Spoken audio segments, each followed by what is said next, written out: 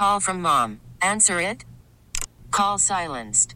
Instacart knows nothing gets between you and the game. That's why they make ordering from your couch easy. Stock up today and get all your groceries for the week delivered in as fast as 30 minutes without missing a minute of the game. You have 47 new voicemails. Download the app to get free delivery on your first 3 orders while supplies last. Minimum $10 per order. Additional terms apply. We get it. Attention spans just aren't what they used to be. Heads in social media and eyes on Netflix. But what do people do with their ears? Well, for one, they're listening to audio. Americans spend 4.4 hours with audio every day. Oh, and you want the proof? Well, you just sat through this ad that's now approaching 30 seconds. What could you say to a potential customer in 30 seconds? Let Odyssey put together a media plan tailor-made for your unique marketing needs. Advertise with Odyssey. Visit ads.odyssey.com. So first, do I have your consent to be interviewed? Yes. Just like your full name and title for archival purposes. My name is Judy Danella, Danella. Yeah, and your title. My title is President of USW Local 4-200. All right, thank you. So I just wanted to ask, because I know the strike has been going on for about 2 weeks, I think, at this point. So I just wanted to kind of get an idea of where it's at the moment with with the level of support and the progress or lack of progress being made.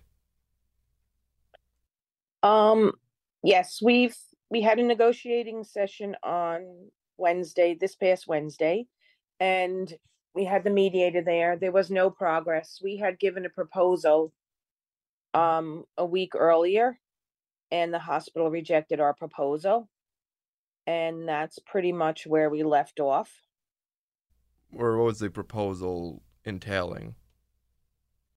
The proposal entailed safe staffing without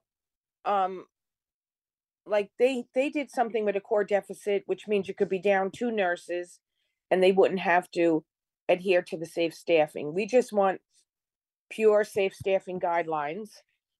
And they were not in agreement with that. And then they still wanted to, they said they didn't have to adhere to the safe staffing if there was call outs, and we want the call outs removed. So that's pretty much the stickling point that we are at now.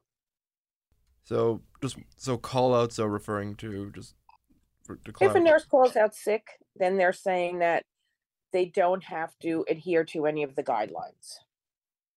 Yeah, so it's like a sick leave or like it's a penalty for calling out sick, pretty much. Yeah. Yeah, there's obviously something almost strange about that, given the fact that it is like a hospital or.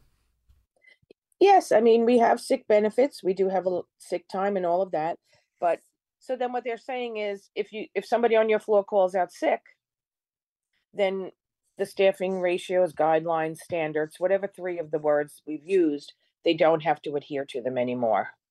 So we thought that was unfair because people call out sick, people get sick.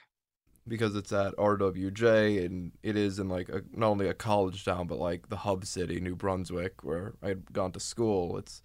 Since obviously it's drawing near there, I'm wondering, since the progress has stalled, how that's going to affect maybe the town as there are like students and the density of people in the city goes up. How is that affecting the way negotiations are flowing or the pressure to get them done? Well, I'm not sure. The community has been great. The community has come out and support. Rutgers students have come out and support.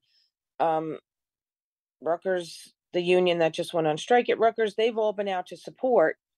The government in New Jersey has remained very neutral. They don't want to take a side either way.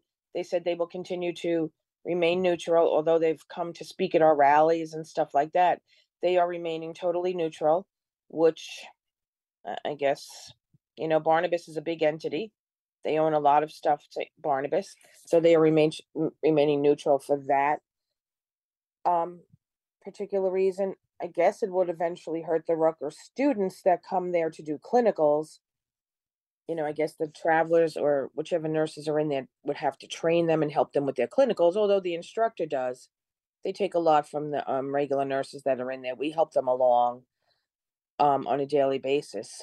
So I don't know if they'll bring their students there for clinical the first semester. That probably wouldn't be till October or something, but I'm not sure how long we're going to be on strike. It seems to be a pretty long strike that we're going to have to endure. It's interesting you mentioned the government, the New Jersey state government's holding in Barnabas, given like the government definitely was expedient in terms of the teachers' strike. The fact that they have, like, Barnabas is closely related, do you think that impacts kind of like the difficulty of negotiation or like a third party settling? I think so too, because when you looked at the New York strike of nurses, they had the Attorney General Letitia James was there front and center. The governor was there, Kathy Hochul. All of them supported the nurses. We are not getting the same support from our government officials, although they came out at a rally. Many of them spoke. Senator Vitale, he chaired the bill on safe staffing. We had Assemblyman Dennis in there. Tonight we're going to have Frank Pallone, Congressman Pallone come and speak, but all of them tell us right up front, we are remaining neutral. Whereas I think in New York, there was much more of a support for the nurses. So I think that's why it's a little bit longer strike, because the support just isn't there from the government officials. Do you have sort of plans to kind of gain or garner that support, or just in the coming weeks or however long it takes? Well, we have a strike fund that is set up by the USW. They will put money in starting in the second week, and today we start our second week. They will be putting money into the fund.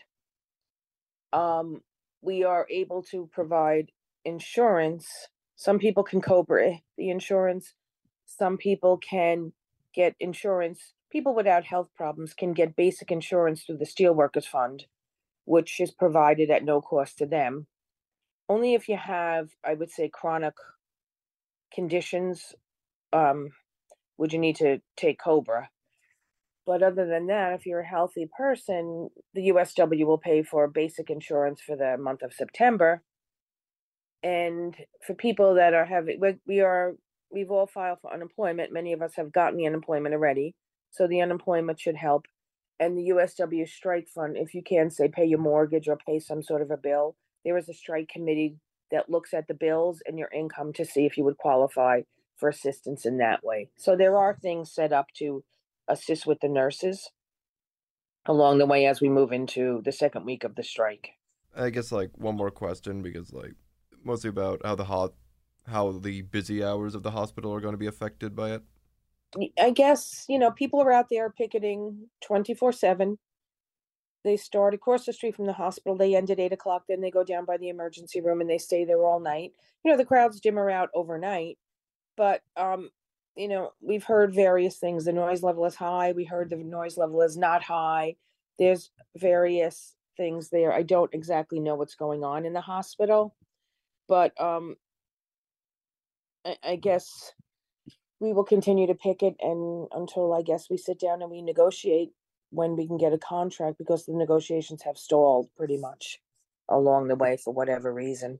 Thank you for your time. It's much appreciated. And we get it. Attention spans just aren't what they used to be. Heads in social media and eyes on Netflix. But what do people do with their ears? Well, for one, they're listening to audio. Americans spend 4.4 hours with audio every day. Oh, and you want the proof? Well, you just sat through this ad that's now approaching 30 seconds. What could you say to a potential customer in 30 seconds? Let Odyssey put together a media plan tailor-made for your unique marketing needs. Advertise with Odyssey. Visit ads.odyssey.com.